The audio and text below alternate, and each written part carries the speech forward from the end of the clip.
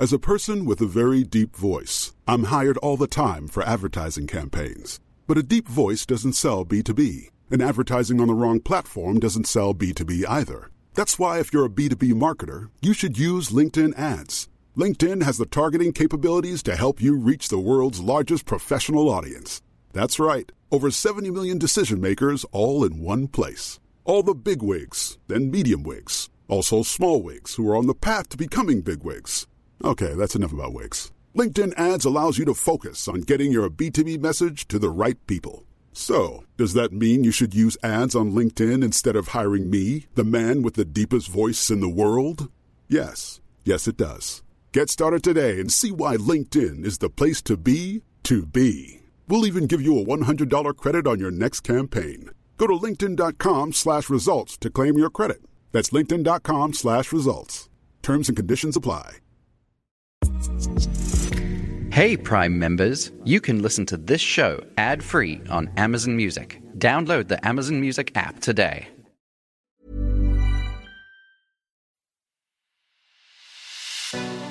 It's The Ancients on History Hit. I'm Tristan Hughes, your host, and in today's podcast we are focusing on the city of Corinth in late antiquity at a really interesting time, because this is when we see this city undergo massive change. It's rebranded, it's rebuilt. Certain buildings are destroyed, certain pieces of sculpture are torn down, and you see the construction of new types of buildings, particularly churches, because yes, this is when Christianity really starts to take hold of Corinth, when Corinth, shall we say, became Christian. Now, joining me to talk through this incredible topic, I was delighted to get on the show Dr. Amelia Brown from the University of Queensland in Brisbane, Australia. Amelia has written all about Corinth in late antiquity and this radical transformation, so it was great to get on the show to talk through all things Corinth in late antiquity, how Corinth became Christian. Here's Amelia. Amelia, thank you so much for coming on the show. You're welcome. Thank you for inviting me to take part in this interview. No problem at all. This is a great topic. Corinth in late antiquity, how Corinth became Christian, shall we say. This is a time of mass destruction, of rebuilding, of rebranding. This is a city that is radically reshaped. Yes, that's right, Tristan. And my research has focused a lot on Corinth in late antiquity in particular, because I thought when I first came to research Corinth as a student at Berkeley and then later at the American School of Classical Studies, that Corinth was the most fascinating city, strategically located, always an important port, but also that late antiquity was its most exciting era to study because of the massive change of the landscape, of the whole infrastructure and daily life of the city, and yet the continuities as well that went with that. Change and continuity. And Amelia, can we also say, as we kick off with the background, that Corinth, its change in late antiquity, this city serves almost as a microcosm for the radical change that seizes many cities, particularly in the Eastern Mediterranean, around that time. Yes, it's a very good example for the whole Roman Empire, actually, for these cities around the Mediterranean Sea, and even as far north as, say, London or Paris, as far south as cities along the Nile, the Upper Nile, and into what's now Sudan, and as far east as Mesopotamia, as modern Iraq. These cities of the Roman Empire were undergoing profound changes in the era of late antiquity. This dramatic transformation that we're going to be delving into right now. But let's focus then right on Corinth. And first of all, Corinth's geography, its topography, because Amelia, in late antiquity, Corinth, it occupied a very powerful central position. Yes, it did. It had the natural geological position that it always had, dominating the sea routes between east and west, the land routes between north and south, situated right there on the Acro-Corinth, the Acropolis of Corinth, and looking out over the isthmus, the narrow 6-mile neck of land that is all that attaches the whole Peloponnese Peninsula to the Balkans and northern Greece and the rest of the landmass. So a very strategic location, excellent harbors facing east towards Athens and Asia Minor, and Egypt, facing west towards Rome and Italy. But it also had a particularly important role in the Roman Empire, which was as the seat of the governor of Greece. So it was the capital city of the province of Greece, or Achaia, as it was called by the Romans. And that name lasted into late antiquity. And then eventually, because the Byzantine Roman Empire was mostly Greek-speaking, they reverted to calling that area again Hellas, or Greece. But it was basically, from a modern perspective, we would call it the Roman province of Greece, the original Greek peninsula from around the pass of Thermopylae and the cities of Lamia and Larissa and Thessaly, from those cities southwards through places like Thebes, Chalcis, Athens, and into the Peloponnese. And on the Peloponnese, Corinth was by far the largest and most prosperous city, although Patras, Messene, and Sparta were also significant, and Argos too, not to ignore Argos, although Corinth and Argos always had a rivalry, and that continued in late antiquity too. Why am I not surprised when thinking about neighbouring Greek city-states in antiquity? I'm glad you mentioned Lamia. That's one of my favourite cities. So incredible that got mentioned in this chat. Right, but anyway... Yes, Lamia doesn't get mentioned very often, does it? It doesn't indeed. You're absolutely right there. So let's focus a bit more on the background first of all, because we need to talk about the sources. What sources, Amelia, do we have for Corinth in late antiquity? Well, in late antiquity, archaeology is absolutely essential for understanding anything about what is going on at the city during this time. We have a really extensive history of excavation at the city of Corinth. So the city itself never lost its name, never lost the knowledge of the people who lived there or the visitors that it was Corinth.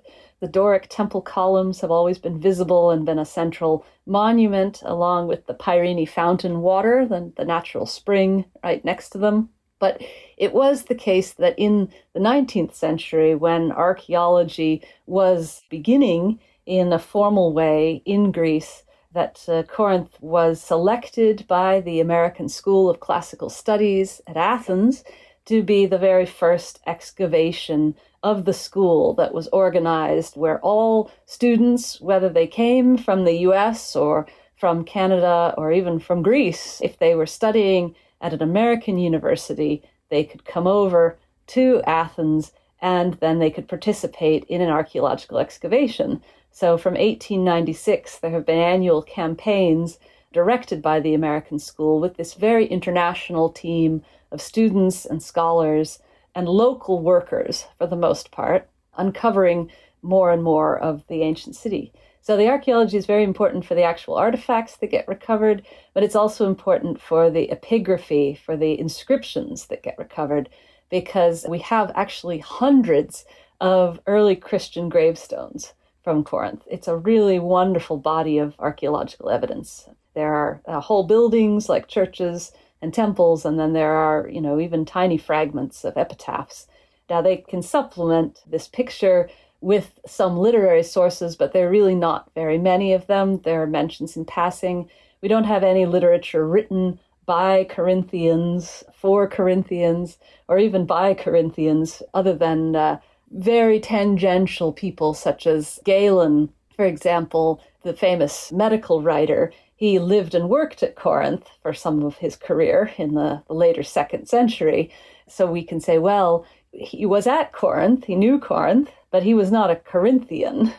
So we have to go in the literary sources through several levels of interpretation, whether it's a physician like Galen, the travel writer Pausanias, at the 2nd century end of things, the 2nd sophistic writer Philostratus, or if it's at the other end of things with Procopius writing about Justinian's massive building program, we can also there apply some filters as to what Procopius knew from Constantinople about the actual building of the fortifications across the isthmus, in the middle of the 6th century.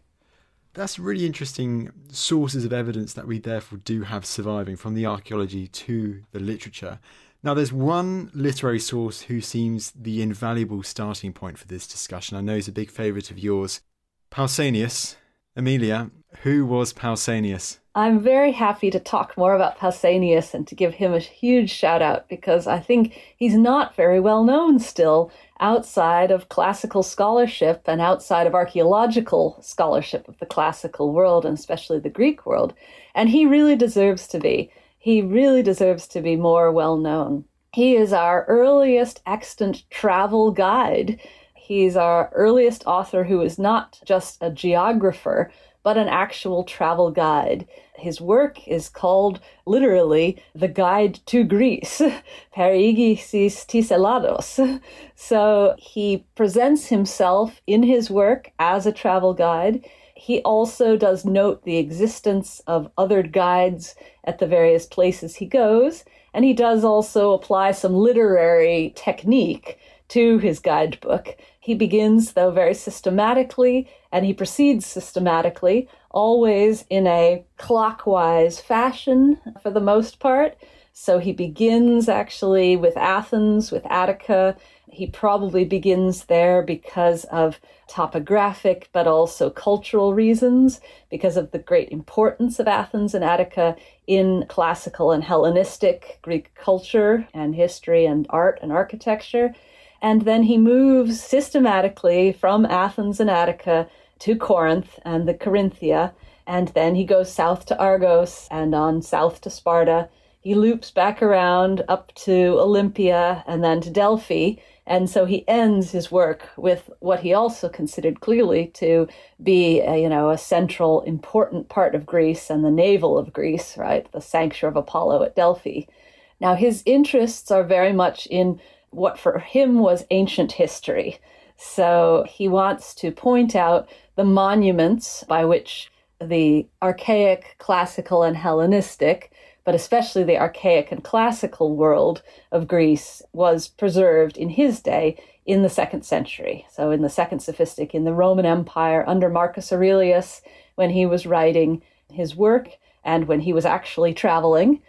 I mean, Amelia, just so we're then crystal clear, if Pausanias, he's writing in, let's say, the high Roman imperial period, so not late antiquity, and he's got a main focus on ancient history in his day, looking at these buildings from hundreds of years before him, so why is he such a significant starting point for looking at Corinth at a later date in late antiquity?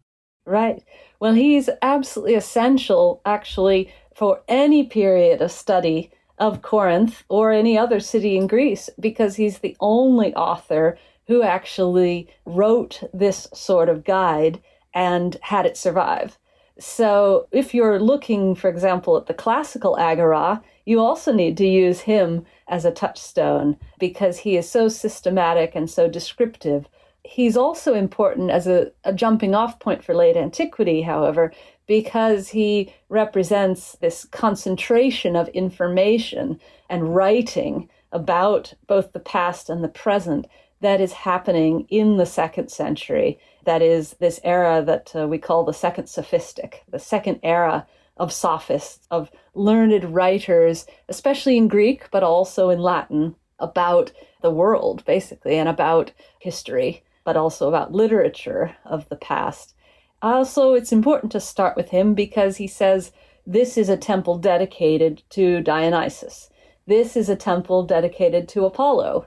So in the case, for example, of the monumental temple, the Doric temple that I mentioned, he's really the kicker for scholars of classical Corinth and scholars of late antique Corinth, saying this temple was identified as a temple dedicated to Apollo in the 2nd century. And therefore, when we come to Christian Corinth, when we come to the building of churches, to the renovation of the agora of the central area, we can say, this is the agora, this is the Roman Forum, this is the Temple of Apollo. We can give names to these areas which otherwise would remain hotly contested.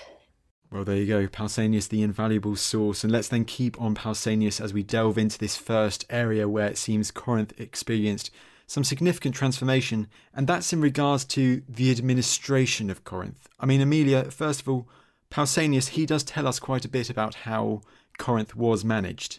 Yes, he does. He notes the boulaterion, the site of the local senate, or boule in Greek, This was set up by the Roman colonial administration when Corinth was refounded as a colony in the 1st century BC. But he also mentions this massive basilica, which we now call the Julian Basilica because it had a statue of Julius Caesar in it, and it also had other members of the Julian family. It had massive statues of Augustus and his poor grandsons, Gaius and Lucius. It's also rose above the east side of the Forum, or Agora, in a really grand fashion. So Pausanias tells us not just about the local civic administration, but he tells us about that imperial administration too, that there's a governor and that governor administers from the big apse of the Julian Basilica, that's the most important building on the Forum. But then he lists other basilicas, which we can connect with archaeology, so we can see these administrative buildings. And he talks about the theater too, that wonderful, massive Greek theater on the natural slope of Corinth, which had been first paved with stone seating probably in the 4th century BC, but which was still in active use under the Roman Empire, had a massive stage building built and had a lot of monuments in and around it, which Pausanias was excited to point out.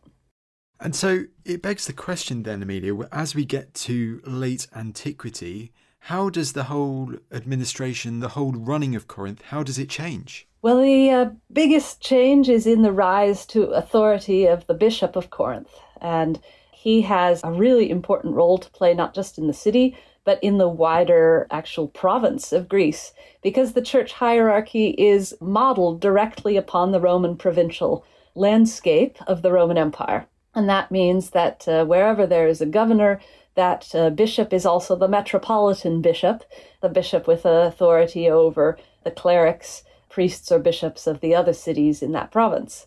So this goes from being actually an illegal position, someone who can be persecuted, and in fact often is executed by the Roman civic authorities in the 3rd century. In the 4th century, then suddenly the bishop is a valued part of the Roman imperial hierarchy.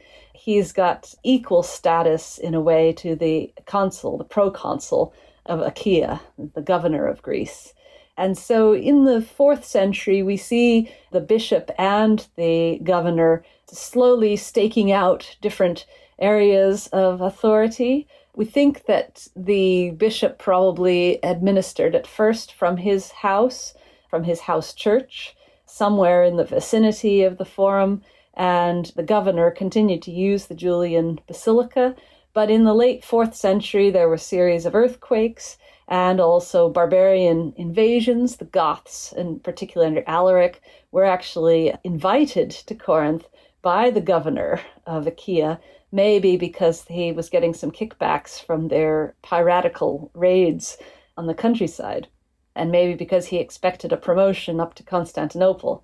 So that means that there's a lot of destruction, debris in and around the Forum and the public buildings in the late 4th and early 5th centuries.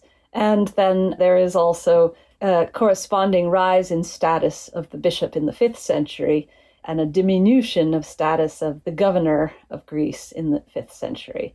So we think by the 6th century, basically, there's a much more military role for the governor, much less administration.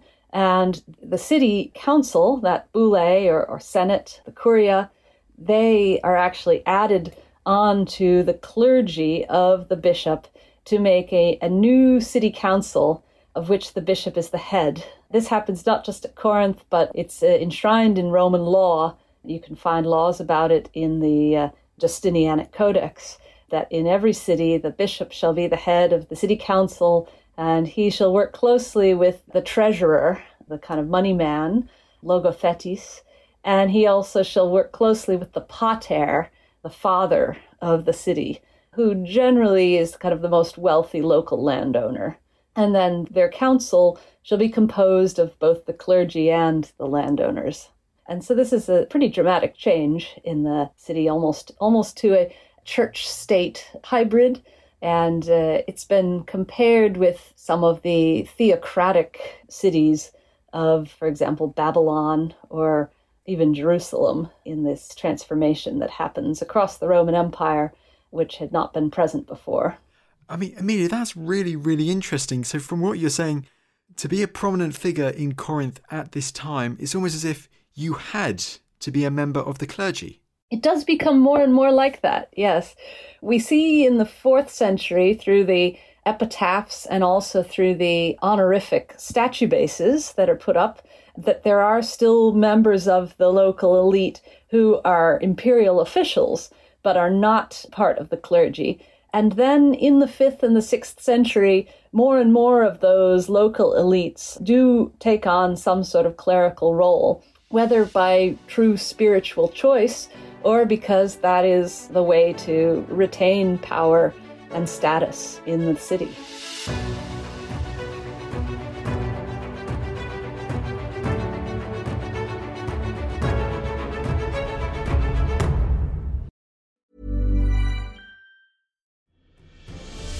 Hi, I'm Eleanor Yanaga. And I'm Matt Lewis. And all this month on Gone Medieval, we're delving deep into the pivotal moment that shaped the destiny of England, the Battle of Hastings. 3 men struggle for supremacy. The Saxon king, Harold Godwinson, The Viking warlord, Harold Hardrada, and the ambitious Norman Duke, William the Conqueror.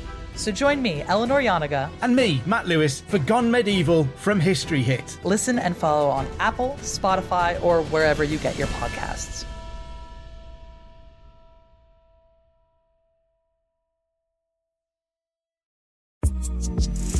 Listen to this Acast show ad-free on Amazon Music with your Prime membership, or subscribe wherever you get your podcasts.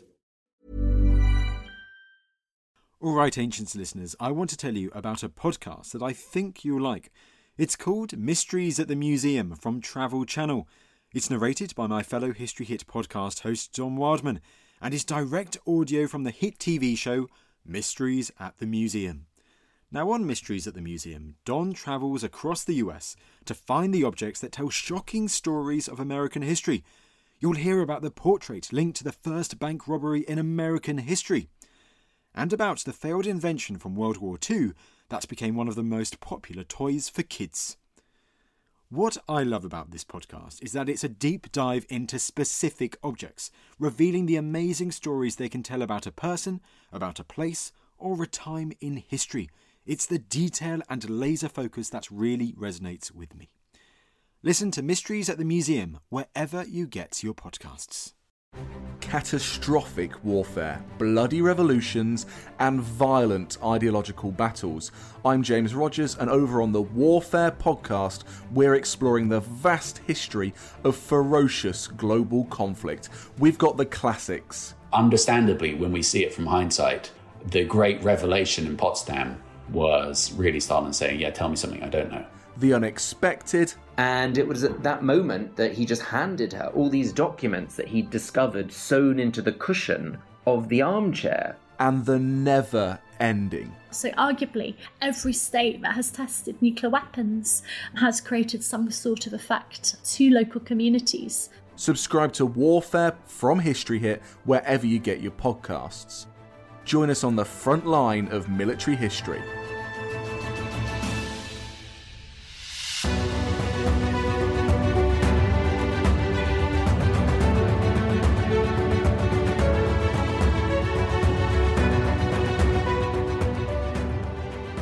We've talked about the administration. There seems to be some continuity, but also quite a bit of significant change, as we've mentioned.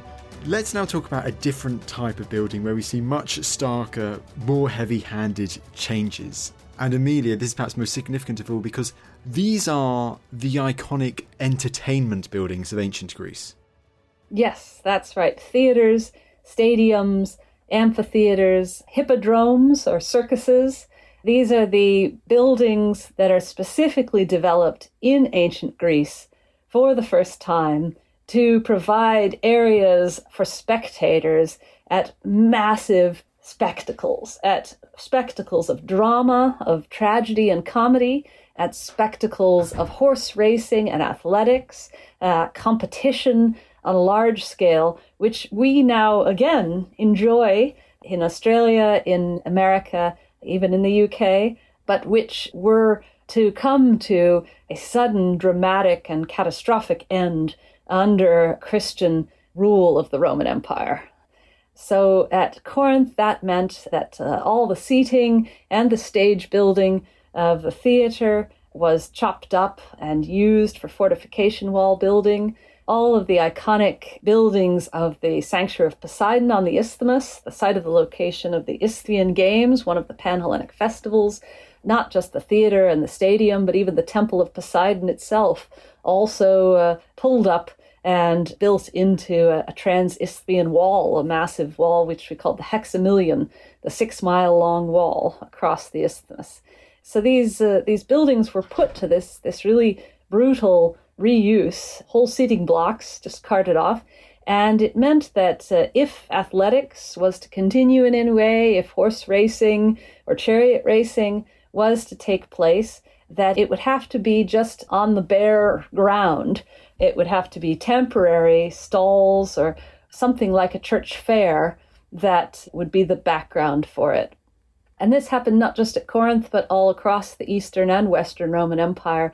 And the only places really where any sort of spectacle buildings or entertainment venues survived were in Constantinople as part of the imperial court ceremonial. That continued in the Hippodrome of Constantinople, which is still preserved to a certain extent today. And in royal courts, there was a certain amount of patronage for small-scale theater, small-scale performance, very small-scale athletics.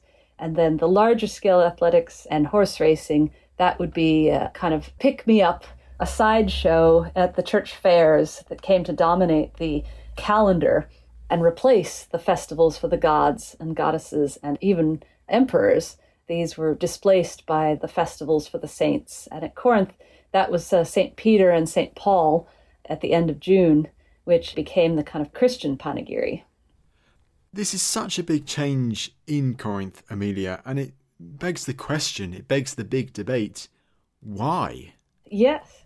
Well, at its very most basic level, it comes down to religion and money.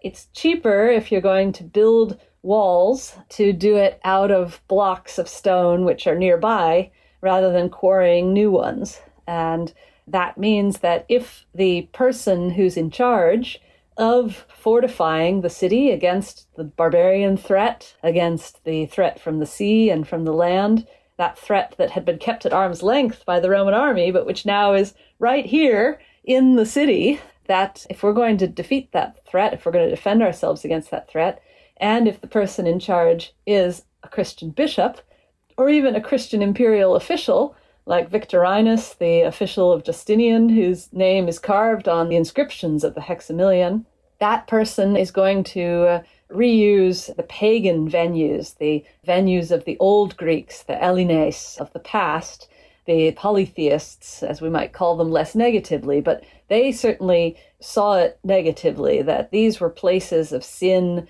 where gods were worshipped, idols of gods were worshipped, where blood had been spilled in gladiatorial combat, because these were venues of not just Greek traditional performances, but of Roman spectacles too, where animals had hunted people, had hunted criminals, had hunted Christians as criminals to death. All of these things meant that first you have a sort of replacement happening of the festivals, the aspects of the festivals that were most odious to the Christians. So you first have the elimination of things like gladiatorial combat and the elimination of blood sacrifice to statues of gods and goddesses. And the least odious parts, the least offensive parts to Christians, like horse racing, for example, which everyone could agree they enjoyed, those things, they last the longest.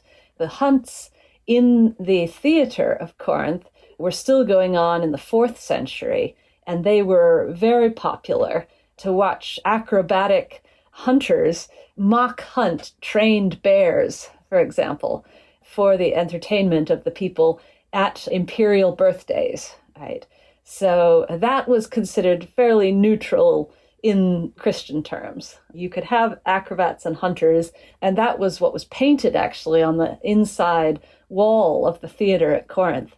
There's some spectacular paintings that were found when it was first excavated of these hunters and their trained bears and even some big cats like lions or tigers, which probably would have been chained up otherwise in cages. But they certainly wouldn't have killed them during these spectacles because they weren't exactly, cheap.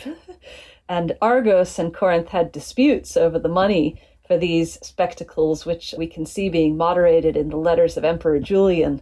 He wanted to favor the Greek cities, in particular Athens and Corinth, but he was also caught up in these more local rivalries around the staging of imperial spectacles. There you go, those local rivalries, they endure into late antiquity, don't they? Yes, they sure do. That is super interesting, particularly how you see some entertainment buildings, they seem to last a little bit longer because of what's associated with them. If we move across then from entertainment buildings to another piece of architecture, shall we say, art in ancient Corinth that we know there was a lot of, visible throughout the city, and this is also affected because, Amelia, this is sculpture. That's right. And that's what actually got me into this area of research in the first place, was the incredible body of sculpture. You can see on the cover of the paperback of my book, this grumpy-looking old priest, and his head, along with two other heads, were found in the Pyrene Fountain Spring. And they had obviously been rescued, but they had also been separated from their bodies likely going into this construction of walls or melted down for lime. And the heads perhaps preserved, but more likely cursed or consigned, let's say, to the watery dark depths so that they might not curse the Christians. One of them was marked on his forehead with a cross, and we see this cross marking, especially on the forehead, the eyes, the mouth, the active parts of statuary all over the Eastern Mediterranean, at Sparta, at Argos, at Athens, at Ephesus, in Egypt. It's an iconoclastic step which leads from cross marking to the defeat of any sort of spirit, whether of a person or a god, that might lurk within the statue, and which ends up with widespread decapitation of statuary, the marble statuary that used to stand all over the cities of the whole Eastern Mediterranean. Even in the West, it caught on around the Mediterranean, where there were honorific portraits of local grandees, portraits of the governor and the local elites, but there were also incredibly widespread imperial portraiture, these portraits that were somewhere between man and god, woman and goddess. When we look even at the statuary created for Justinian and Theodora, for the imperial Christian couple par excellence, it's still on this kind of median space because they have halos in the mosaics in Ravenna, and their portraits, we know they're sculptural portraits that stood in both Ravenna, Milan, and in Constantinople, as well as undoubtedly more widely. Those are idealized figures. In the case of Justinian, he's up on a column high in the air. Again, he's got an orb and a cross, and he's got a halo, and he was definitely not being depicted as a man. And of course, we also had lots of just honest-to-goodness divine sculpture everywhere in this world, not just around the Mediterranean, but up in London, there were many temples, big and small, that had cult statues in them and also had votive statues that had been dedicated to the god or goddess who was thought to reside in the temple. So all this statuary is targeted for destruction, except under very rare circumstances in the 5th and 6th centuries. Absolutely, Amelia. I mean, I might ask why, but it seems quite interesting how all of these decapitated statues across the Eastern Mediterranean, some of them have, let's say, Christian graffiti etched onto them. Why do we think all of this sculpture across the Roman world was destroyed so suddenly at this period of time? Well, here it really is a religious thing. I mean, it doesn't have anything to do, in my opinion, with economics. It is solely about the Christian church becoming powerful and dominant in the Roman Empire in the 4th century, with them having the support of the Roman emperors and the legal system, and therefore to form mobs to tear down the statuary. Now, statuary in some places we know was torn down specifically because it was thought to have demons inside of it, whether it had originally been a portrait of a human or a divine statue. There are literary sources talking about the demons that live in the statues that will get you if the statue's not destroyed. But it was also destroyed for the reason of the 10 Commandments, 2nd commandment, that you shall make no idols or graven images. This in Greek, in the Septuagint, and in the Latin translation of the Vulgate, and actually the pre-Vulgate, this was interpreted to mean sculpture in the round. So any sort of image of a god or goddess had to go, but so did also any sort of image in the round. Saints, and even as time went on, emperors, empresses, people who could afford portraits, it would always be flat. It would be two-dimensional, either in mosaic or in fresco, in stucco or in relief carved in stone. There was a move away across the whole Roman Empire from the very idea of creating or even having around a three-dimensional image of the human form. And that just accelerated with Islam and its iconoclastic tendencies and inheritance from Judaism and Christianity. Now, before we head on, I just want to bring up something that I think is really, really interesting, and it's related to what we were talking about here, because you mentioned how some of these heads, they're thrown down drains. Some of them are placed under the feet of people, so they're walking over them. What is so interesting is that we can see these parallels at other times in history. We're going to Meroe, we're going to the Kingdom of Kush a few centuries earlier. I was fortunate enough to interview someone a few months back about this, where we see during a Kushite campaign against the Romans, they sack a Roman city in southern Egypt, they cut off the head of Augustus, and they put it in the entranceway, I believe, of a temple or a tomb, I cannot remember which, but basically so that they just then walk over the head as this symbol of dominance, that they've succeeded, that they're more powerful than this figure. And is it the same with the Christians at this time in late antiquity? They're now walking over these pagan heads and they're showing their dominance. Yes, they absolutely are. And I'm glad you brought up Meroe, because there's some wonderful examples also in that kingdom in Nubia, in ancient Nubia, of battles between the Nubians and the Egyptians in the Archaic era, where wholesale groups of pharaohs' portraits are actually thrown down and built into the floor of the newer temple. So it's even pre-Augustus, I think this was back in the 6th century BC, that there was a whole lot of pharaoh statues that had that done to them too. In Archaeology magazine, there was something about that. And so this is the case as well with the Christians. And at Corinth in particular, I published an article in the journal Hesperia about one of these portraits of a governor of Greece, actually. He's wearing the uniform of office. He's got this very important crossbow fibula on his shoulder. He's got his belt of office and the buckle, which was also given you when you took up imperial office. But he has been cut into a door threshold block, face down, head cut off, and door mounted upon his back, so that the Corinthians could move from the baptistry to the narthex of a building that we now call the Cranion Basilica. This is a great Christian basilica, which was built by a local Corinthian benefactor, maybe the Bishop of Corinth, we're not really sure, but it was built at the cemetery, the Eastern Cemetery of Corinth, where Diogenes the Cynic had his tomb, where Lais, the famous courtesan, had her tomb. So this is a very old cemetery. But just like in Rome with St. Peter's Basilica and the Vatican, this existing cemetery is Christianized, and a great big basilica church is built there.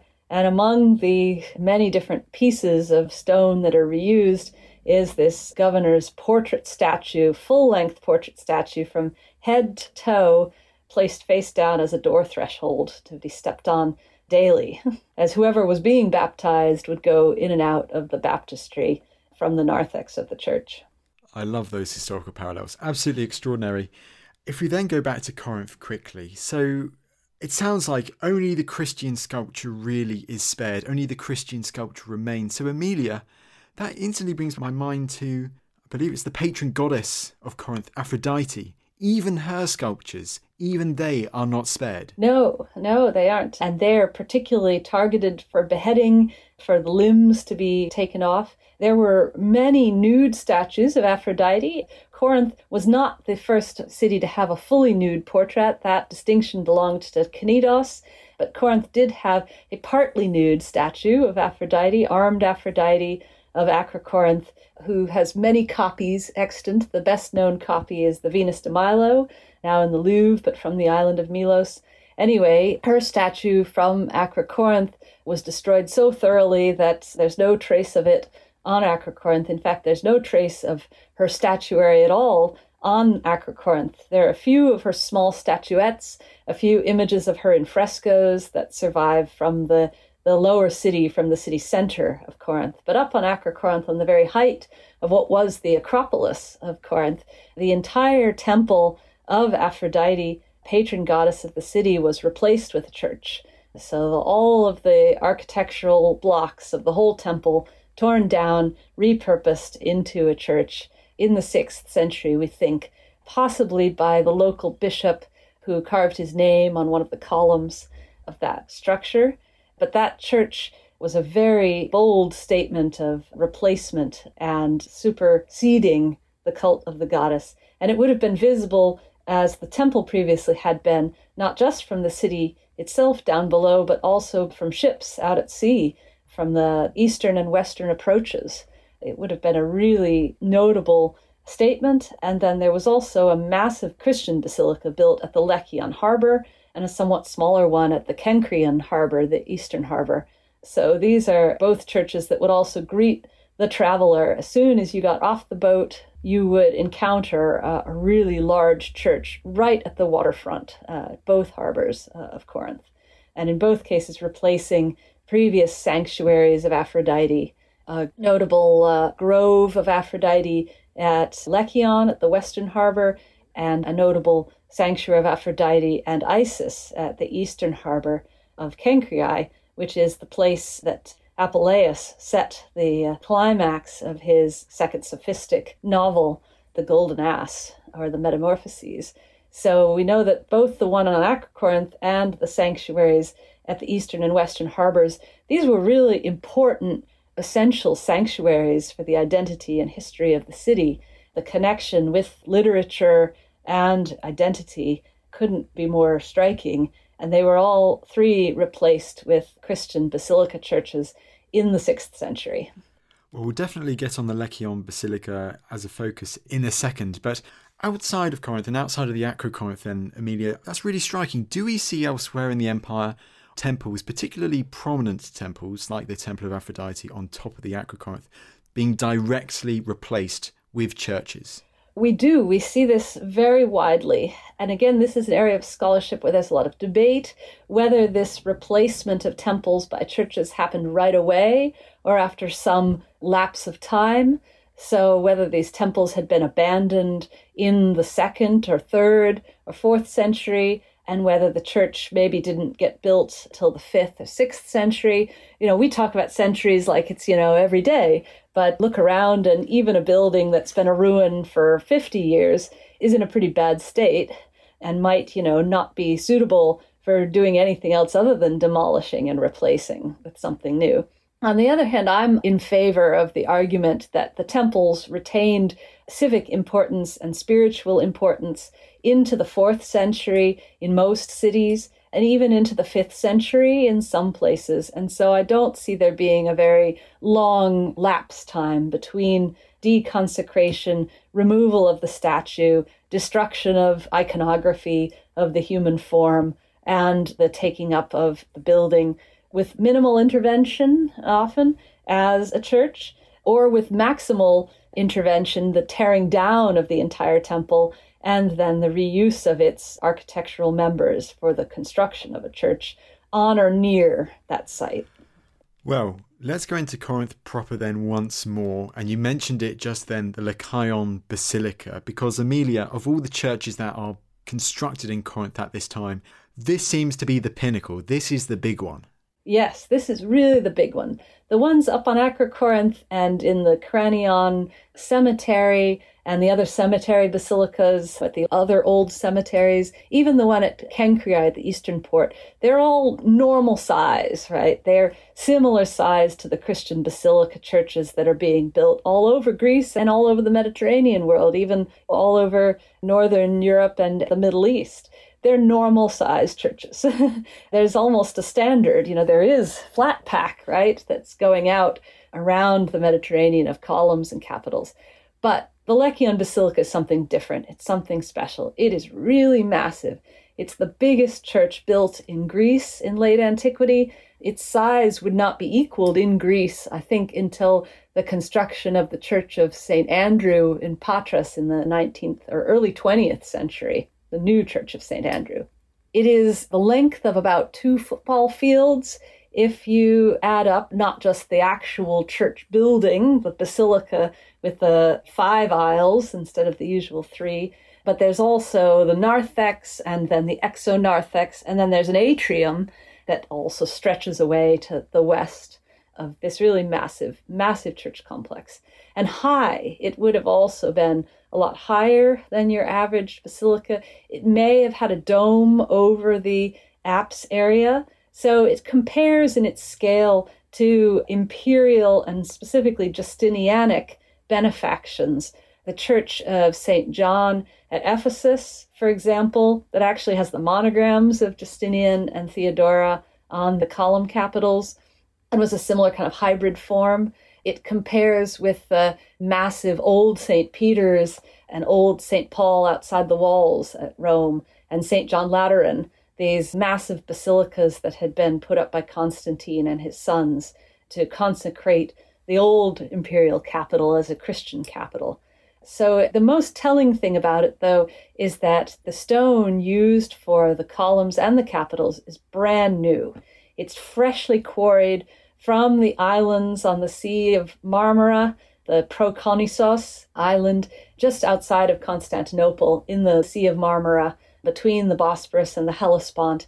This is very distinctive marble, blue and white veined, and brand new quarrying. So this was sent from, if not Justinian, at least from a Constantinopolitan quarry, from an imperial quarry, from an imperial patronage that is meant to create a massive statement about the Christianity of Corinth and about the status of the Bishop of Corinth, who's going to conduct services there. Quite a picture to imagine indeed, Amelia. Amelia, this has been a brilliant chat. I mean, last thing, your book is called? It's called Corinth in Late Antiquity, a Greek, Roman, and Christian City. It's available from Bloomsbury Academic in both paperback and electronic versions. Fantastic. Amelia, thanks so much for coming on the show.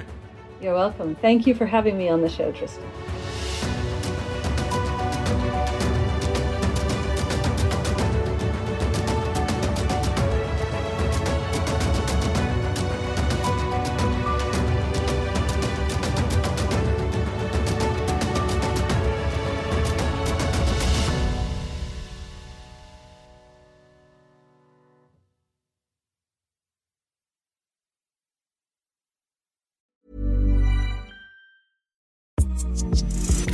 Hey, Prime members, you can listen to this show ad-free on Amazon Music. Download the Amazon Music app today. Listen to this Acast show ad-free on Amazon Music with your Prime membership, or subscribe wherever you get your podcasts. Thank you for listening to this episode of The Ancients. Please follow this show wherever you get your podcasts. It really helps us and you'll be doing us a big favour. Don't forget, you can also listen to all of these podcasts ad-free and watch hundreds of documentaries when you subscribe at historyhit.com/subscribe. As a special gift, you can also get your first 3 months for just £1 a month when you use code ANCIENTS at checkout.